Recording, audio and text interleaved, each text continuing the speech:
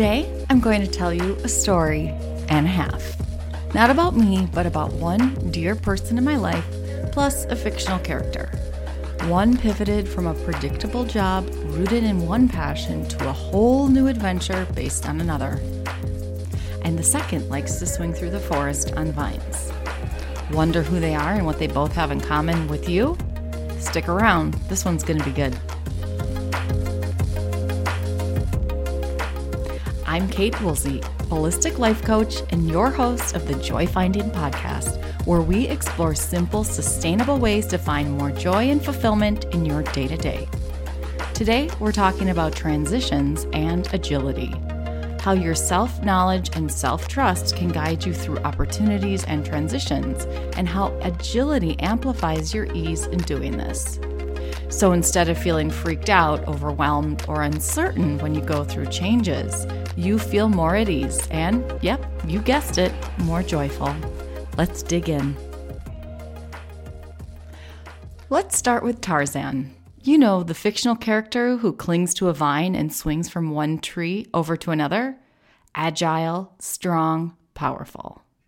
Also, flitting through the forest canopy, making it look both effortless, adventurous, and easy. But take a closer look and we'll see that he's actually evading danger, going from one area that's turned a bit risky and moving towards a safer, more promising area. This visual comes to mind when I think about life transitions and career pivots, one of the core topics that I coach people around, one that's very near to my own life experience, and today a helpful comparison to the other hero of our episode, my husband, Jaime. If you don't know me very well or we've never met, let me introduce you to my better half. Jaime is a brilliant, compassionate, headstrong, and hysterical man who happens to be my soulmate and life partner. We met in a 3-day sailing class in Boston. 2 years later, we were married. 3 years later, we welcomed our daughter and moved overseas. And last weekend, I watched as he brought a decades-long dream to life. In the garden with our neighbors, nearly 50 people and 100 servings of pizza, my husband launched his new business, Pizzicletta. Now, by training, my husband is a military pilot. He's loved airplanes since he was 3. He went to a prestigious institution to learn to fly, served active duty for years, flying mid-air refueling jets, deploying to war zones, and instructing other pilots. It was actually a military assignment that first brought us here to the Netherlands. My husband also loves to cook. He's been MacGyvering 12-course meals since his days at the academy. He's always dreamed of owning a food truck or restaurant. And he was one of those guys that mastered the art of sourdough during the pandemic. As you can imagine, the transition from military pilot to pizza maker is not an obvious one. The path has not been prescribed or effortless or clear. And yet, here we are. My husband was able to evade the bureaucracy that was starting to erode his love of flying and arrived at a brand new tree, one full of pizza dough, pepperoni, and promise. How did this happen?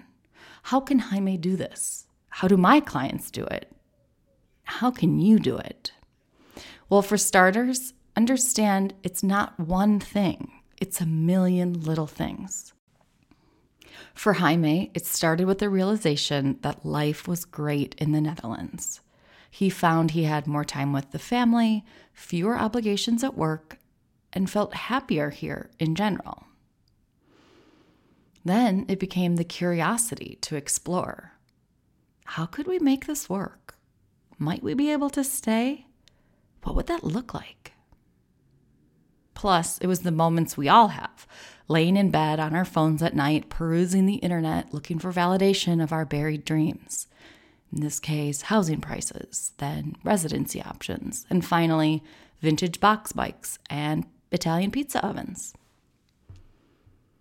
Each click takes you further down the rabbit hole, getting you both closer to a solution and also amplifying those internal questions that really scare us. Questions like, can I really do this? Is this really possible? Ultimately, we begin shifting our mindset and then our reality, micro step by micro step, 1 degree by 1 degree until you find yourself facing a brand new direction and the tailwinds are behind you. So here stands Jaime in the garden with his pizza bike and 100 slices of pizza. And can I tell you what was not there that day? The Italian oven he had ordered just for this occasion, which was due to arrive the week before, but did not. Talk about a plot twist. I cannot tell you how proud I was of my husband for following his dreams that day, even more so for doing it in the face of adversity. Stepping away from what no longer suited him and making his way towards what was possible, but then doing it without everything being perfect. I mean, not even perfect, just like basics of making pizza with the oven he planned. It would have been so easy to reschedule, to put it off, to let it delay him or defeat him or otherwise deter him.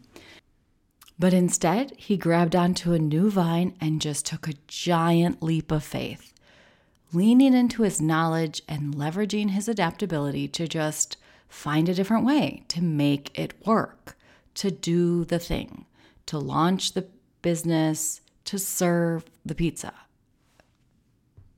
And it worked. Instead of traditional round pizzas, he made Roman-style pizzas in rectangular pans, pre-cooking them in our home oven. Then he loaded them onto the bike and reheated them slice by slice to order at the party. And you know what happened? It was a hit. Everyone loved his pizza. Seriously, from age 3 to 86, they were thrilled. It was absolutely glorious, triumphant, delicious, inspiring, amazing. And I love this story so much because it's such a great illustration of what I see time and time again with my clients. The resilience, the brilliance, the possibilities, the joy and fulfillment. It's the rewards that we get for anchoring into our values, getting curious about our options, starting to experiment, accept imperfection as we go, and in the end, just hitting it out of the park.